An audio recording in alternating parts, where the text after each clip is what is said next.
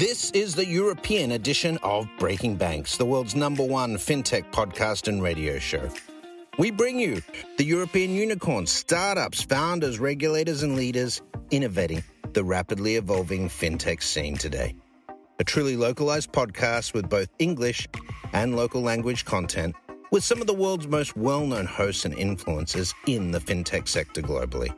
Join us every week as we explore what makes the European Union a phenomenal proving ground for many of the fastest growing fintech plays in the world today. Okay, let's roll.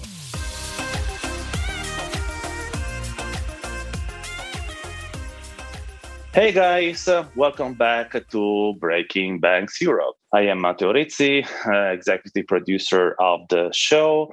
And today we are putting together two apparently not homogeneous words, talent and infrastructure. And we have two estimated guests in two separate conversations, starting with our long-lasting guest, because I know Neville since almost InnoTribe time, so it's been a few years already. He worked a lot with Mariela Tanasova, who is like a former Swift colleague. So Neville, you have been with us before. Welcome back to Breaking Banks. Neville, please introduce yourself again to our crowd. Thank you very much, Matteo. Delighted to be back. I began my career, Matteo, as a youth worker, social worker, and I gradually made my way into HR. And I spent actually 30 years, I'm not that young, 30 years in corporate life. Being a rebel, being countercultural, and but working with talent, working with change, working with talent infrastructure. And for the last 4 years, I've been on the outside as I describe myself with my partner and colleague, Ronan Weiler, we're practitioner-led consultants. So we now consult into organizations, but we do so from having walked in the footsteps of internal practitioners. And that's a little bit about me. I'm based in the west of Ireland, and but my work typically goes across Ireland, the UK, and Europe. Amazing, Neville. You have a very particular history and experience, and I don't know. I would start by saying this. I don't know if you agree. So, if you check on LinkedIn, only since maybe 2-3 years, maybe a little bit more, you can find actual sort of work titles such as skill manager, or like a talent manager, or head of talents, and head of retaining talents, or maybe the last one is even grammatically incorrect. But you see what I mean, right? So I believe that my sense is that the corporate world has understood a little bit later the importance of retaining and training their talents. And of course, I have a rather limited sort of vision of it because, as you know, I'm very vertical on financial services.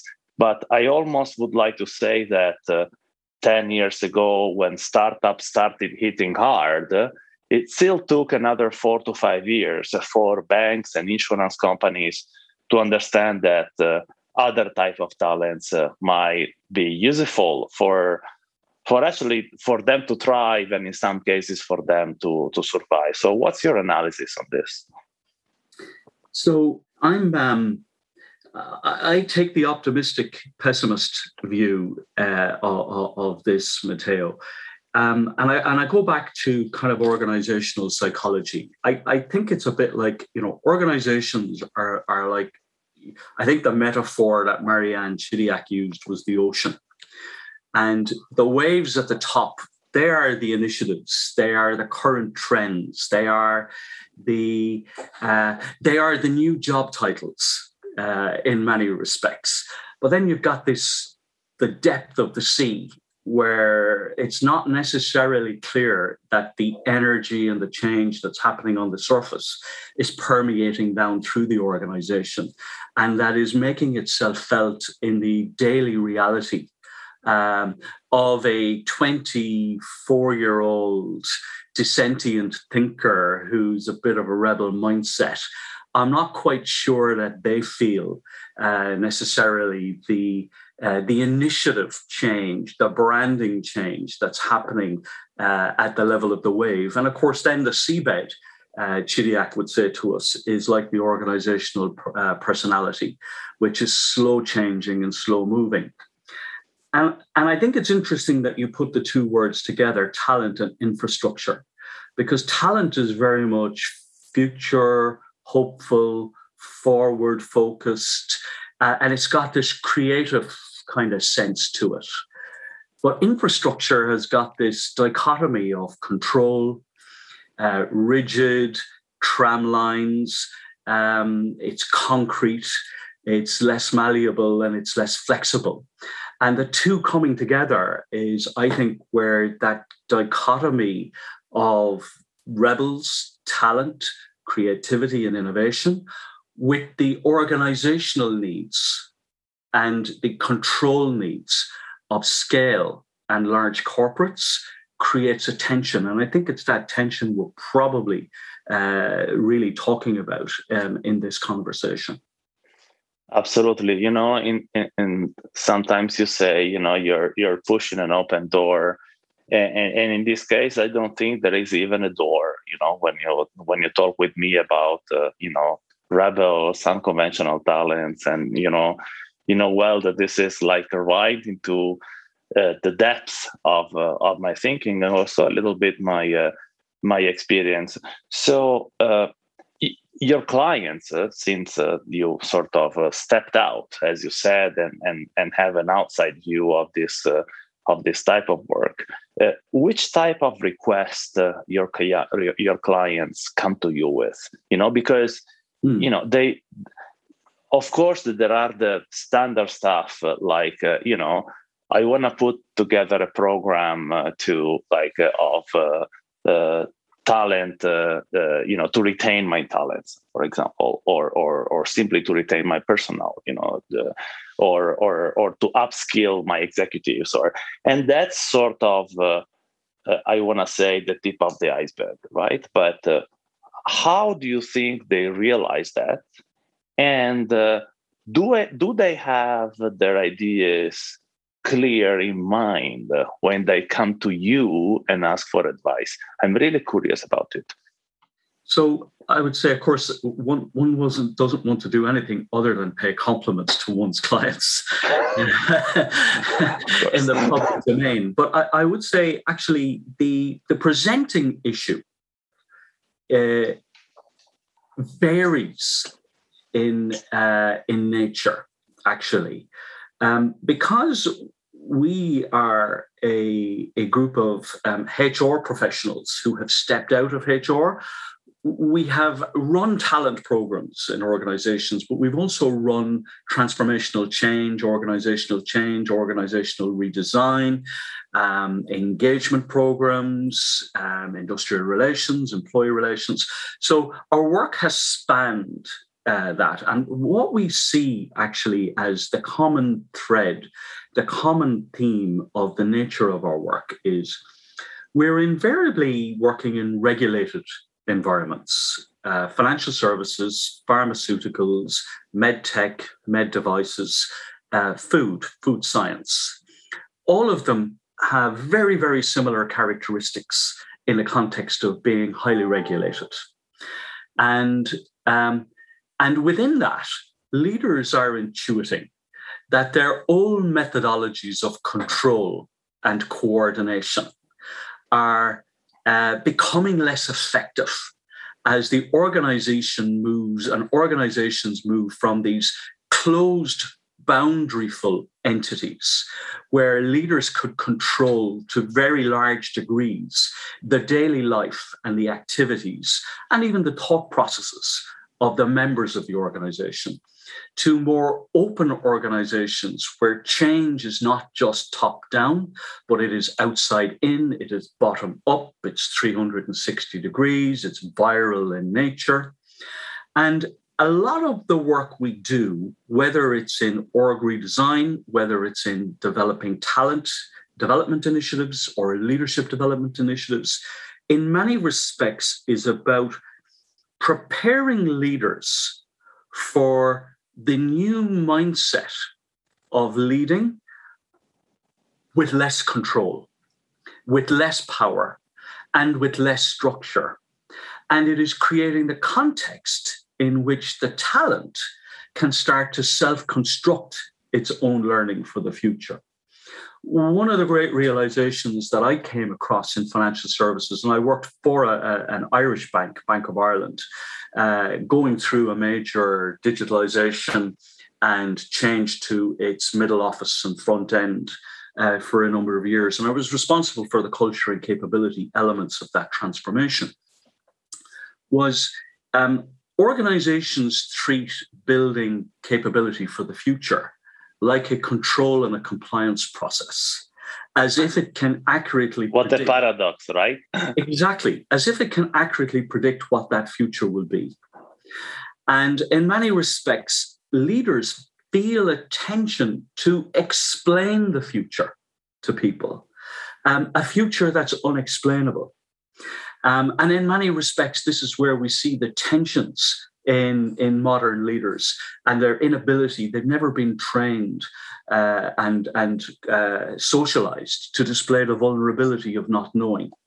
They've had this leadership confidence of the certitude of being right and all-knowing.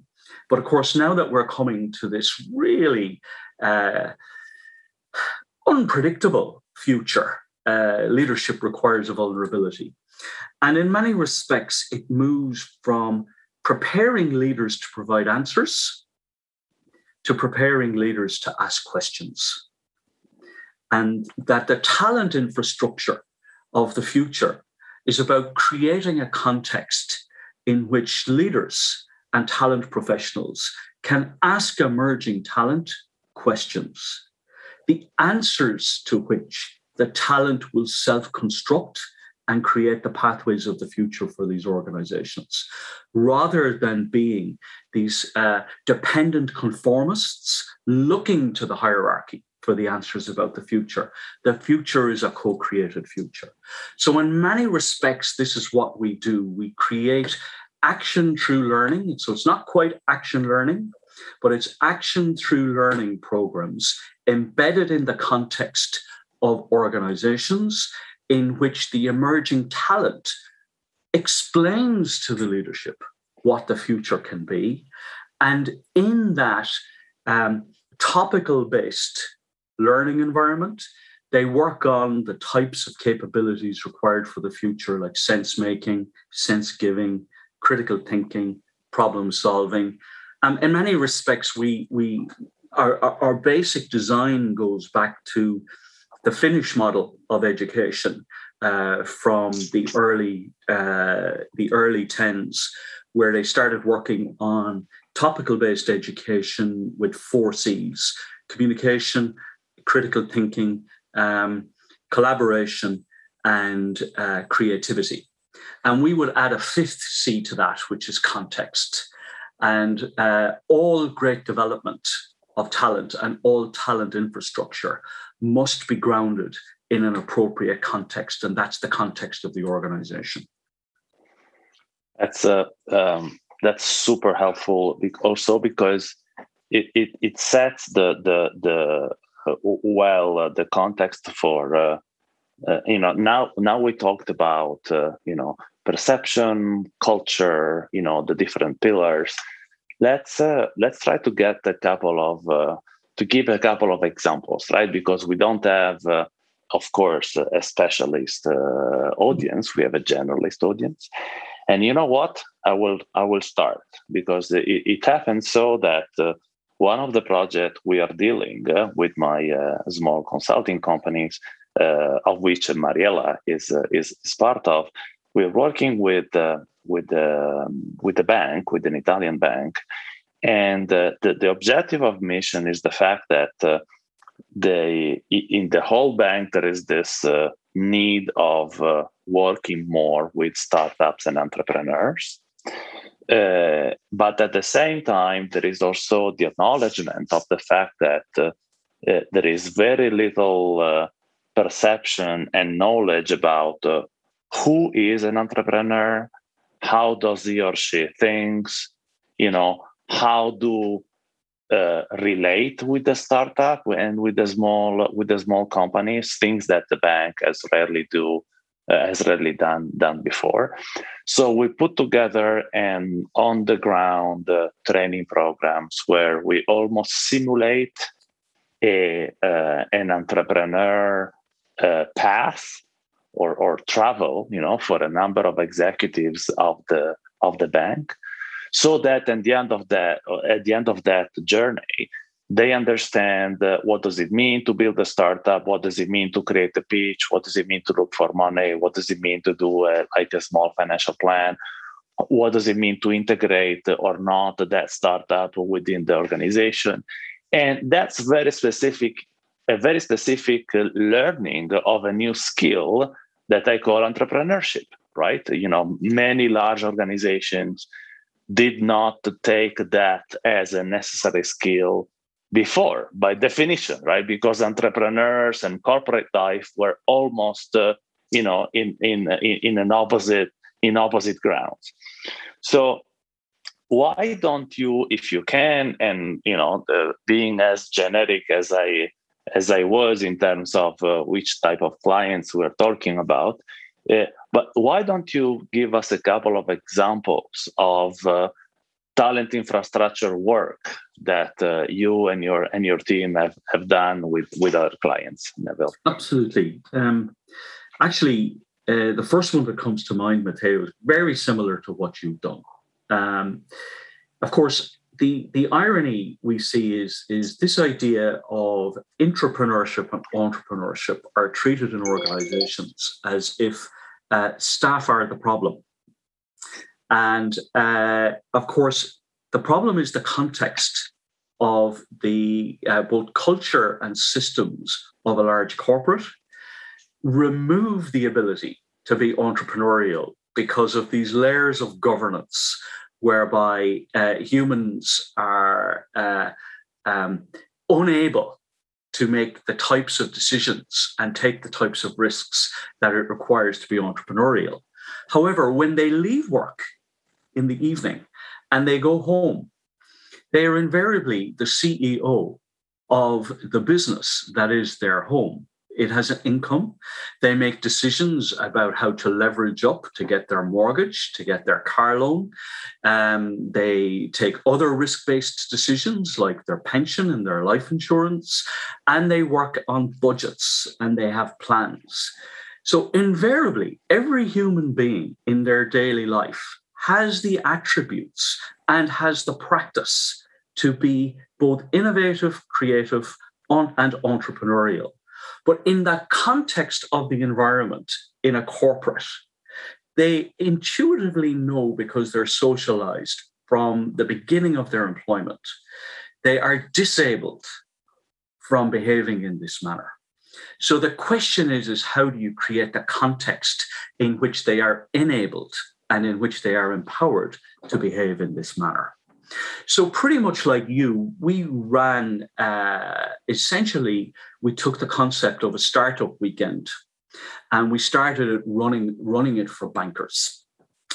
And it turns out, that bankers, those gray pinstripe wearing, boring people of our bias and our prejudice, are just as creative and just as entrepreneurial as those people who worked in startups.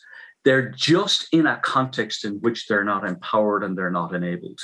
And we've seen a number of pretty interesting startup ideas emerge from that. A second example is this idea of preparing people for the future. So organizations very often believe that they've got to explain the future to people and that they've got to provide the vision with a level of certainty and provide a guaranteed certitude of what the future is like for people, because in some way they have sensed that people are unable to deal with ambiguity. And of course, people do worry about ambiguity and they worry about uncertainty, like job security, as we all would if we had income uncertainty on our time horizon. But we put together a program called Future Focus, where instead of telling people what the future was like, we brought a random group of people together. And I'll come back to why it's random in a minute, because that is important. A random group of people together across an organization within the HR function of all functions, because we believed that the first function we needed to train and socialize in this idea that the learning should be self-constructed, co-constructed, and in a sense freestyle was HR, because HR typically owns the talent infrastructure space. And having had a lifetime in HR, my realization is that HR is a risk management function, like all other risk management functions. It's about the maintenance of the culture, and typically that means in large part the maintenance of the status quo, although very often our mandate is a mandate of change. But we had a group of HR people, none of whom had any coding capability, any technical capability. And in different groups, all to varying degrees of success or whatever, they went in the words of the sponsors, far beyond their articulation of a future than the leadership would have been prepared or brave enough to articulate to the staff themselves about what the future would be like.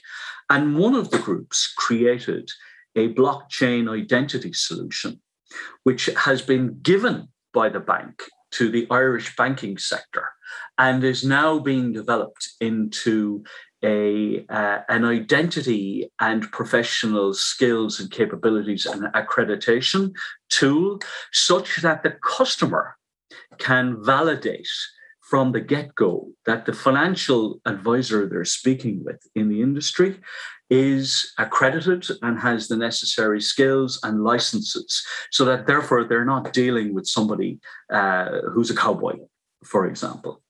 And this came from a group of people who in their daily experience would never encounter this type of technology. But when you release them into a phase of exploration, curated and moderated exploration, they are as curious and they are as creative and they are as capable of taking the information, the concepts, the ideas that they find and bringing it back into their context and then creating something meaningful for the organization. This was really interesting for the leadership of a bank because it was a polar opposite. And polarity is something that we need to discuss as well, because these ideas of structure and creativity, regulation and innovation are polarities in a modern environment that talent infrastructure needs to transcend. It needs to provide both structure and the freedom to be creative, which in many respects is an absence of boundaries. It's an absence of process. It's let the process emerge. It's an emergence, which is an uncomfortable space for corporates and HR and talent professionals in corporates to be, because in many respects, it feels like you're giving up control. That last point I would make is this idea of a random group of people. One of the things and one of the reflections I would have about my lifetime in organizations and in corporates is we rush to selection too quickly. And selection is a narrowing part of the process. So if we think of the diamond, the beginning of the diamond is an expansive exploration side of the process. And then you pivot and you start narrowing and you make decisions. Selection is a narrowing process.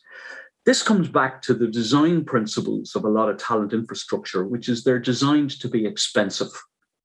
And therefore, because they're expensive, we can only afford to allow a select group of people access to the... In which sense do you say they are designed to be expensive, Neville? So many, particularly senior executive leadership development programs, are designed to be very expensive, right? And there is this air that the more expensive they are, the better they are. Yeah, but in like many respects, super expensive California trips to Google, like or to Singularity, exactly. Exactly. But actually, we believe that selection process happens too quickly. That actually the idea with talent begins with mass participation. And you've got to create the idea and the platform in which mass participation can take place. And people opt in, which tells you a lot, because those who don't opt in, you're gaining valuable information on these people as well. Absolutely. It's a bit like Google and Amazon looking at our selections online is far more valuable information than the actual selection and the product we buy of itself. And looking at people's choices about what talent infrastructure they willingly access rather than they attend on a compliance basis is really amazing data for us to be able to analyze. And then naturally, people display capacity, they display capability, and they become naturally competitive, and the cream rises to the top. And it's at that point where they have self-selected on the basis of interest and capability that you have an alignment with then expensive investment in capability and in infrastructure. So one of the things we would be saying about if you want to hack a culture and you want to change a culture through things like your talent infrastructure, you've got to design for mass participation as possible. Let people in, stop excluding them would be our motto. So, Neville, this is like one of these shows where, it is scheduled for half an hour and it should be for 3 or 4, which is great for our audience because the time literally has, flew. A couple of tweets, Neville, on this. How much is an art and how much is something that you can learn dealing with talent infrastructure for a corporate for you? I mean, you do what you do and you plan what you can plan today because of your 30 years of corporates and because of your extremely focused experience on the field. And yet, for even, from the 2 examples that you made, it looks like there is no recipe, right? Each client, each structure has a different story and a different approach. Is that true? Or how much of it is standard and how much of it is an art? So what I would say to you is quite a lot of it is standard, but it is at the level of design principles. So we start with this concept that there are certain design principles that are worth having, such as the power of mass participation, design for cheap, ask questions, don't provide content. Because on their iPhone today, your participants have access to better content than you can ever provide them. So by practicing accessing content, they learn to filter what's good content and bad content, etc., which, of course, is an extremely necessary skill in the world of today. So I would say that the skill is in designing the design or identifying the design principles up front. And then what we do is we bring those design principles with us, but we design within each organization's particular context. Because as I've said to you, the 5th C is context. A lot of people walk the battlefield of Waterloo learning about strategy in the context of that battlefield. But that was Napoleon's context. That was the Duke of Wellington's context. How do you take that back and reflected in your thoughts about customer centricity in your organization, or on your product strategy or your proposition strategy. So it's better for you to learn about strategy, grappling with the strategic issue that you've got to deal with. So I would say there is a level of skill. I think the skill is letting go, the desire for control and boundaries up front, but creating design principles. The design principles are based on good psychology. They're based on adult development. They're based on the vertical development of adult learning and good psychology. So, mass participation, scarcity has a value, design for cheap, but not for free. Make people commit. So, for example, we run a lot of our programs on Friday and Saturday. So the Friday is given free by the company, the Saturday is given free by the participant. So there is a mutual investment. So it's free access, but you've got to give your time. So a lot of these little psychological tricks go into the design principles, which, filter those who are interested from those who would just be compliant because they think this is what management want me to do.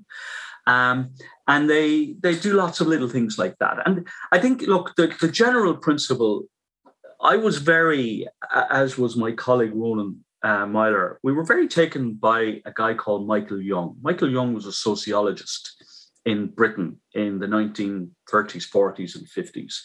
He invented the word meritocracy. Although when he invented the word meritocracy, he didn't use it in a positive sense. But he had this concept of a communitarian meritocracy. So it's meritocratic, but within a community and a caring community. And he had a brilliant line, which was, it is the duty of the organization to make individual excellence as easy as possible, while the duty of the individual is to do as well as possible on as little as possible. And we try and bring a little of that to every engagement with both the individual and the corporate. And I think the line that we have is that it's about making the system relevant to the individual and about giving the individual relevance in the system. Neville, that's a brilliant conclusion. Thank you very much for being with us. In the next half, in the next part of the show, we're going to have an inside view with my friend Drew Graham. In the meantime, Neville, thank you very much for being with us. I have the sensation that this is not going to be the last time that you're going to be one of our guests. Thank you very much for being with us, Neville. Thank you very much, Matteo, and the best of luck to you and all of InnoTribe, and I look forward to speaking with you again. Great. It's a wrap, guys. Stay tuned. Innovators are to company growth what misfits are to company survival.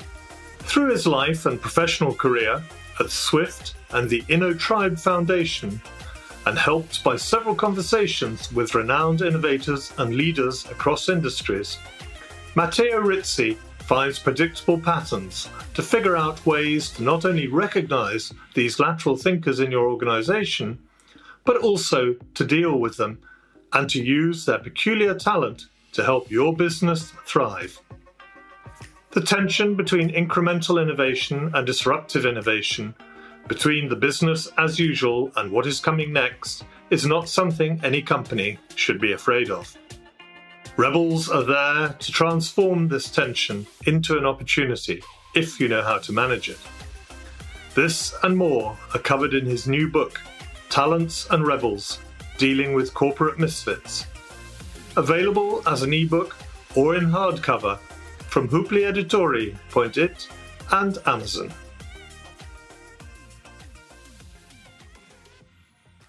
Hey guys, welcome back to the break.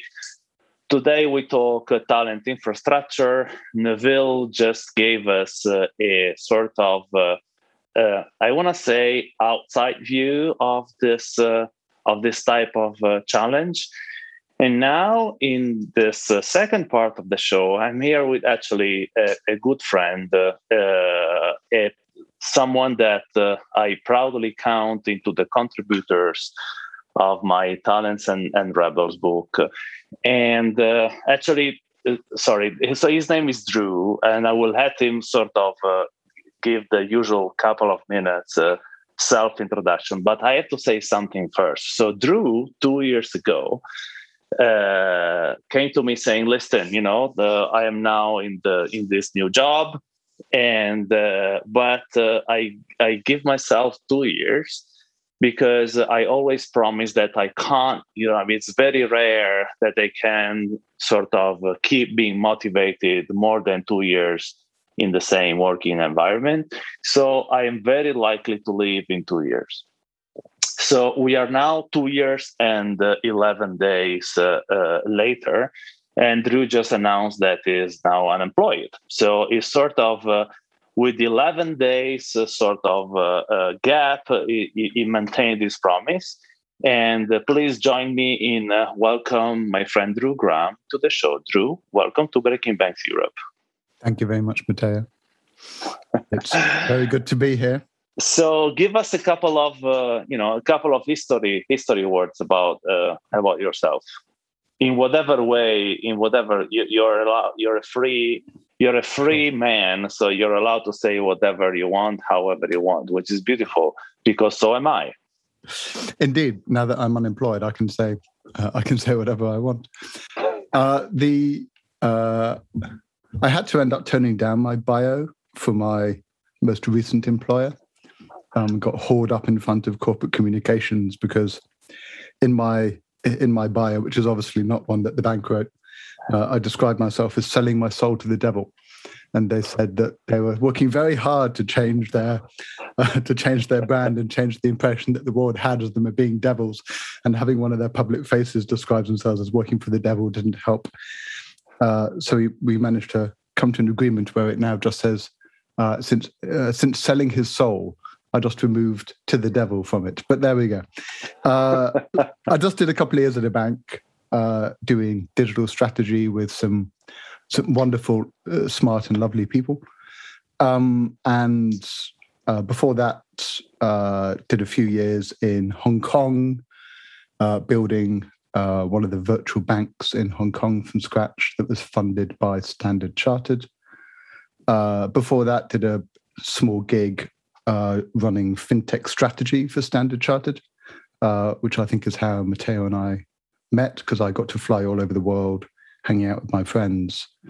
And because I had a beard and wore T-shirts, I therefore worked in fintech. And before then, it's just a whole load of fintech entrepreneurial nonsense. A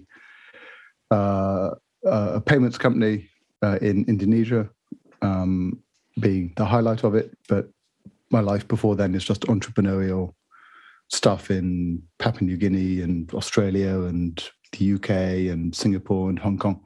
So I'm a serial entrepreneur who has rented his soul to the devil for a few years to learn how banks work and operate, and how such big buildings full of such mediocre people can make so much money. And now I'm building a new thing with some friends who are very smart and lovely, and we're going to fix it. So it's we're going to talk about your own personal future very soon, I guess. Also because that's part of more like a personal catch up. I'm very much looking forward to. And I was thinking while you were like giving your version of the past, small 20 years. That the huge difference between the first part of this show and this one is that one, this is really an inside view about how talent can and or is not managed sometimes, but most importantly that this is like a pretty vertical in financial services, which with Neville was the case, but now Neville is actually working with other regulated entities. He was mentioning, food and medical and medtech and like insurance. But, Drew and I really share this, I want to say fintech nonsense. I like it. I like it a lot. especially because after 10 years, one could almost say that the fintech is a meta thing, that most of the other things in financial services are actually relied upon. But we're not here to talk about fintech. We're here to talk about talent. And the reason why, Drew, I wanted you to to get interviewed for the book, talking about the different type of talents, because you are part of them for sure, and as well as the rebels sort of sniff each other, as we often say.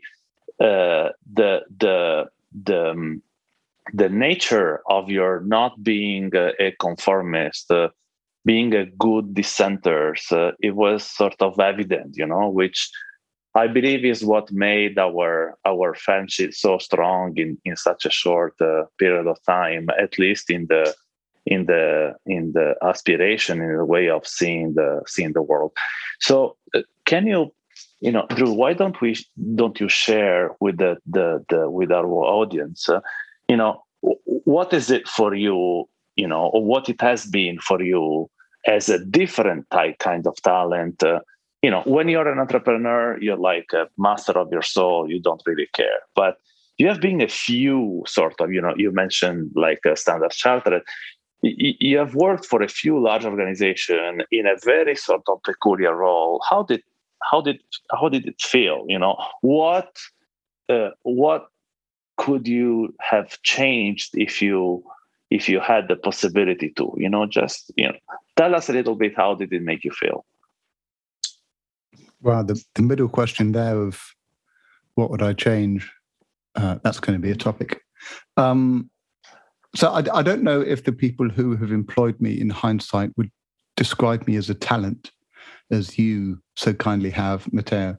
I think there has always been somebody in the bank, Standard Chartered, or whichever I worked for, who got value out of me, and for who I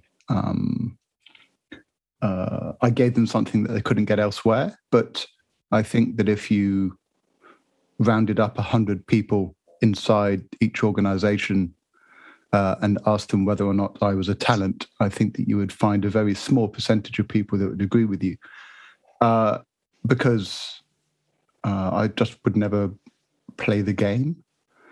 There's a quote from our mutual fund, Leda, which is who describes, I think she used it to describe her previous life when she worked for, I assume, QNB, as the insurance policy the corporate's better demons wished upon their future selves. And in typical Leda poetic style, it's rather beautiful, but that's kind of how I've ended up thinking about defining myself.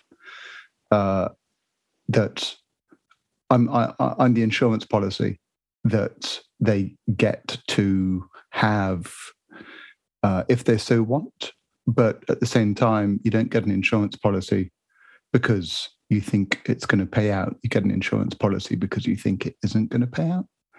And I believe, and I am right, and I will go to my deathbed believing this, that financial services, banking in particular, is just fundamentally, structurally, foundationally broken.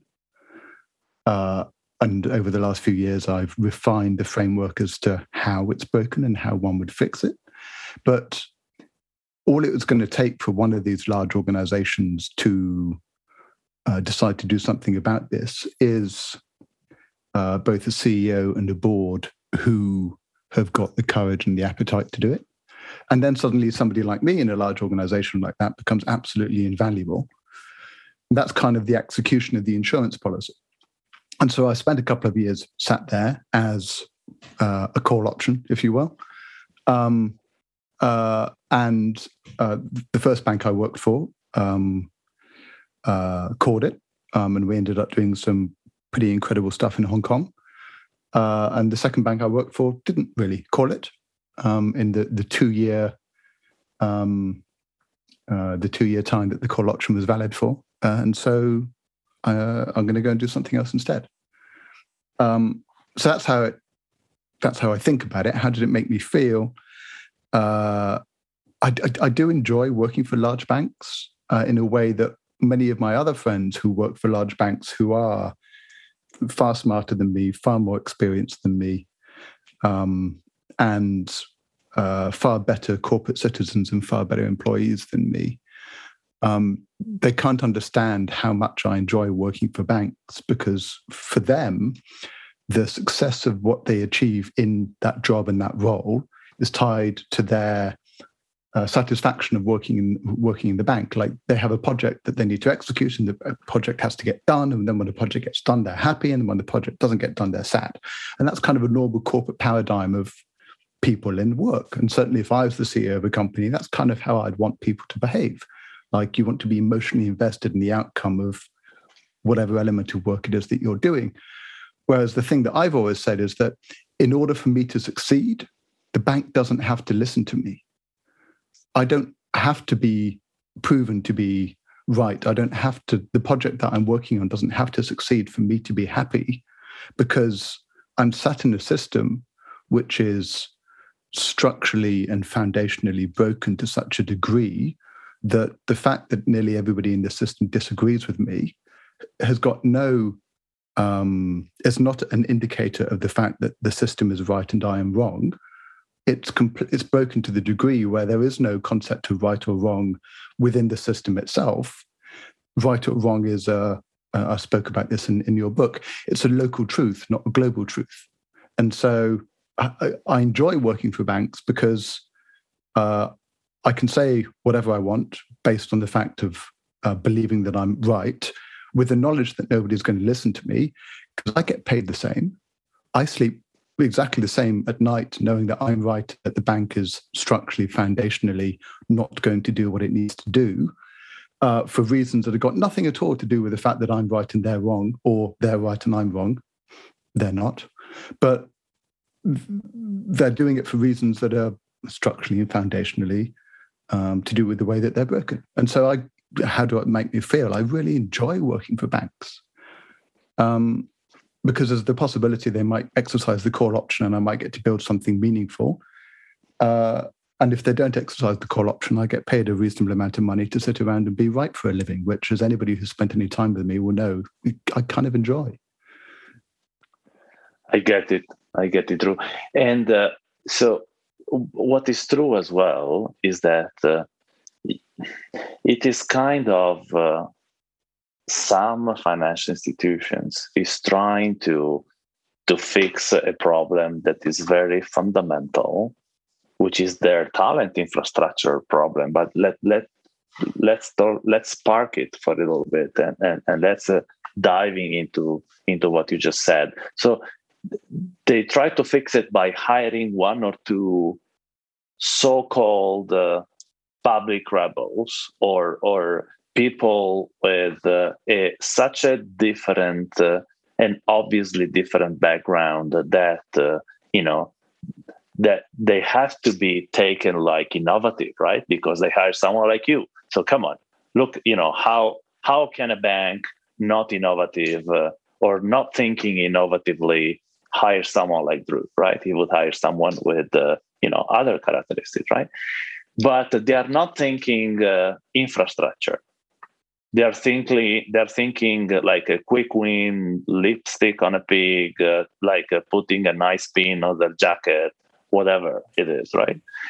Which makes me think that the title that I sort of, to be honest, improvised, which is this infrastructure, the word infrastructure associated with talent, it is something that is absolutely not taken seriously. I mean, there are, and Neville before mentioned a couple of very successful projects, super nice intentions, as well as a genuine way to help your own employees to get new skills, think more openly, think more disruptive, not getting immediately into the hiring part, but getting into the problem statement part. All this is nice, but it's rare, and I believe that the way some organization is trying to solve is simply, as you said, like keep sort of stay in the comfort broken zone, but at the same time having a few like supposed sparkle, that basically buy them time. Would you agree with that? No, mainly because there is no they when it comes to banks making decisions about hiring people like me. Every time I've worked for a bank, it has been because there has been a single individual who's known me previously, who's thought, hang on, having a bull in a china shop who will say all of the heretical things that I know to be true, but my career is too important to me for me to say, is useful to me. And I've been hired, and the deal's been done before HR have even been involved, before talent have even been involved, before any That's interesting. element of they has ever been involved. And so, and also I've, in my positions, always hired various people into banks. And everybody, is this true? Yes. Every single person I've ever hired into a bank, I have done despite HR and talent and around the they that you refer to as there being some, that the machine is somehow making a decision. So I don't have any evidence to suggest that the machine, that the bank as an entity, as kind of an organic thing that does things, actually is capable of hiring an individual in the way that you describe it. I think that individuals who know how the machine works well enough to know how to navigate it and avoid it have got the ability to hire individuals.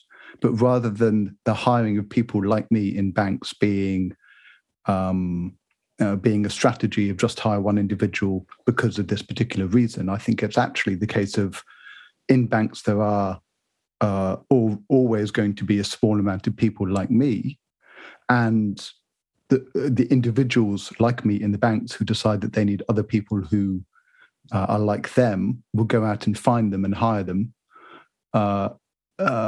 despite the machine, despite the bank.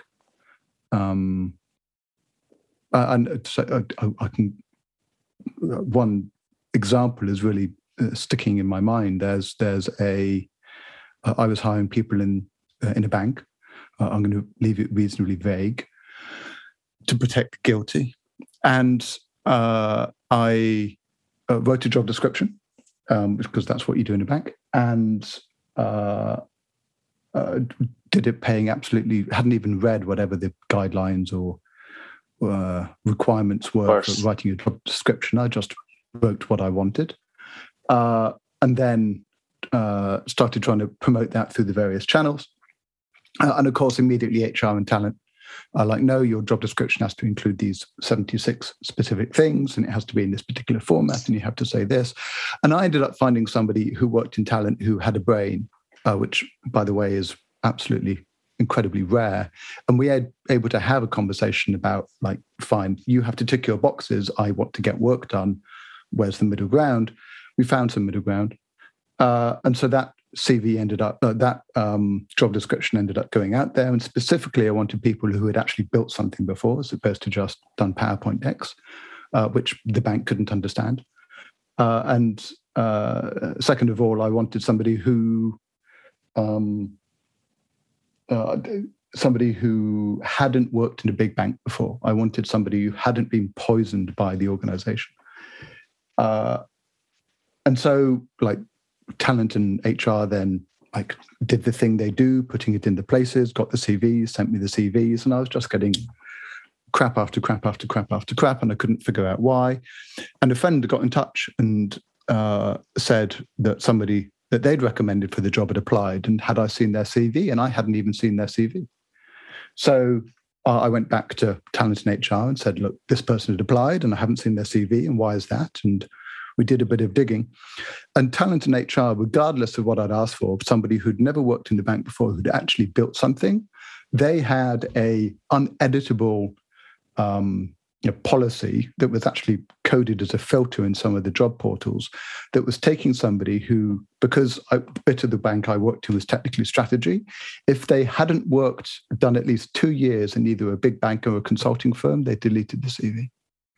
And so, despite the fact that I knew what I wanted, I ended up having to fight the system at every single stage. So the idea that the system is capable of selecting for people like me, I disagree with that. I ended up hiring this person who might be listening to this, and he probably knows who he is, and is.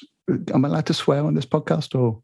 No. Well, no? Okay. Yeah. All right. No, that's fine. I can hold well, it. It depends. If you don't warn me, maybe you can. No. Okay. Fine. Well, I've warned you now, so I won't. He is brilliant. Brilliant to the degree that after I'd hired him, he ended up being universally acknowledged across the team for every quarter as the best performing person in the team, again and again and again. And still, after I'd left, again and again and again. And is universally acknowledged as being brilliant. I'm going to pull him out and put him somewhere more worthwhile sometime soon. But I hired him going completely against every HR and talent policy and procedure there was. I found him. A mutual friend of yours and mine actually found him for me. I interviewed him. I then brought him back in to interview with other people. I then sent him all the way up the chain to somebody so senior that they weren't going to be able to say no. I then ran the process of actually doing the paperwork and bullying HR to be able to actually get the paperwork. HR and talent provided exactly zero to make the process or make it better. And at every single stage ended up trying to stop this from happening. So a very long story to say, I disagree with your characterization of the situation because the bank, the organization as a whole, is incapable of either wanting people like me, selecting for people like me, or hiring people like me. It's an aberration that it happens. I get it. One of your sort of part of your mission when you were working for a bank, one of the reasons why you were traveling so much is because, correct me if I'm wrong, but you were also, in charge of finding other models, talk with your peers in other banks and stuff like that. Is your current attitude and sort of findings also the consequence or a consistent finding of all these exchanges that you had with other banks, or have you, were you able to find a model that you really liked or with good potential? You don't need to name the bank or whatever, but I'm curious. This fundamentally, almost genetically broken, system that you're referring to. It has no sort of sparkle of hope, during so many conversations that you had before. Yeah. There's four models that spring to mind, and they're all kind of they're different.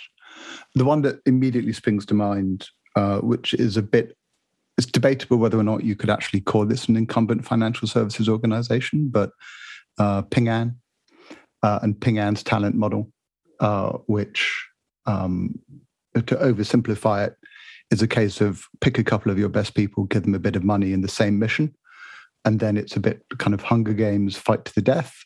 And then whoever ends up hitting the best metrics after a given period of time gets all of the money and all of the people, and the other person gets fired.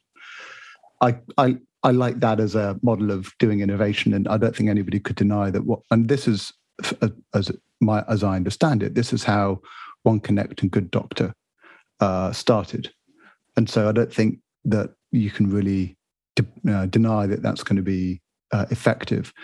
The second model I really liked is ING, which I don't think is a controversial one, but when you have a CEO who understands what digital means and understands what software means and understands what technology means and understands what the difference is between those three things, and is given enough rope to be able to go and run with that, I found some brilliant people in ING who genuinely were building the right thing for the right reasons in the right way. And I think that just comes from the top, going back to my earlier point. When you have a board and a CEO with the right mandate and the appetite and the courage, then good stuff can happen. The third one that pops into my head is, and this is a bit of a controversial one, is probably DBS in Singapore. And I think DBS gets a lot of stick because it has been said that DBS's best quality is innovation theatre. And certainly they've very successfully tied the outcomes of innovation to the share price in Singapore. But I think that what Neil Cross did in Singapore around, and I'm going to paraphrase Neil here. I'm not going to be able to get it exactly right, but the idea that you have to first of all build the dream, and then you have to fulfill the dream. And I think that banks are incredibly good at building a dream and then ticking the box and saying, well, that's been done. Like we've done the press release, we've done the marketing, so now let's get back to business as usual. Whereas what Neil and DBS did is like build this dream and then actually follow through with it. And it wasn't perfect, but in terms of getting good people in and getting them to do good stuff, I think Neil was successful there. And the fourth example, which I just want to give a name check to, is if you define innovation as being increasing shareholder value, it's a bit of a nebulous term, but this allows me to use my fourth example. Then I think that what the Reinventure guys did for Westpac in Australia, I think is the right model as well, which has got very little to do with talent directly as hiring people. But the best thing that a bank can do if they want to innovate and they want to get people to innovate is give startups money and get out of the way. And the Reinventure Westpac model, which again, as I understand it, Westpac was the sole LP in the Reinventure Corporate Venture Capital Fund. There wasn't any other money in the fund, but Westpac had effectively no say over the direction of the funds and hired a couple of brilliant people to actually run the fund. And Westpac, Reinventure made some incredible investments. They were A or pre-A in Coinbase, as an example. But that led to innovation for Westpac because Westpac's return on that fund was spectacular. So those are the four that spring to mind. But arguably, out of all of those, only half of them at best could really be argued to be banks that are doing it, which would be ING and DBS, and the rest of them are acknowledging hybrids. Hybrids, yeah. But I think inherent in the other examples is the fact that banks can't do this. Like Ping An is not an incumbent financial services institution, and if I'm naming Ping An, then maybe I should be naming Ant and Tencent and everyone else. And the Westpac model is kind of acknowledging, well, we can't fix it internally, so let's just take shareholder capital and give it to somebody who can, which is kind of inherently acknowledging that you can't fix this problem internally. So some nebulous answers, but those are the ones that spring to mind. No, totally. I get it, and I know like all the models that you mentioned. I agree.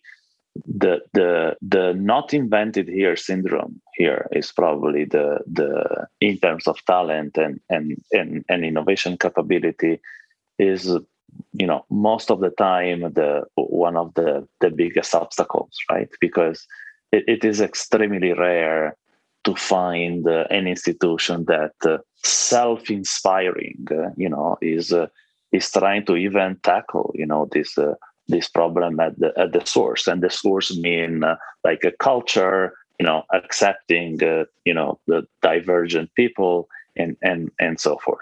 I wouldn't, at the end of the day, the show is called Breaking the Banks. So it's, I'm okay by saying that, the model is fundamentally broken. But thanks God there are people like you who are keep fighting the system. And now I know we don't have time anymore and it's time to wrap up, but I am pretty sure that you're going to come back with your new hat very soon, telling us your next story, Drew. Thank you for being with us. Absolutely. Thank you very much, Matteo. I appreciate your time. Cheers, guys. This is a wrap up. Stay tuned for the next episode of Breaking Banks Europe. Thanks for listening to Breaking Banks Europe, a Provoke Media podcast in cooperation with FinTech Stage. Don't forget to tweet us out, shout out, or post to the team at Breaking Banks EU on Twitter. If there's something or someone you'd like to hear on our cast, let us know. See you next week on Breaking Banks Europe.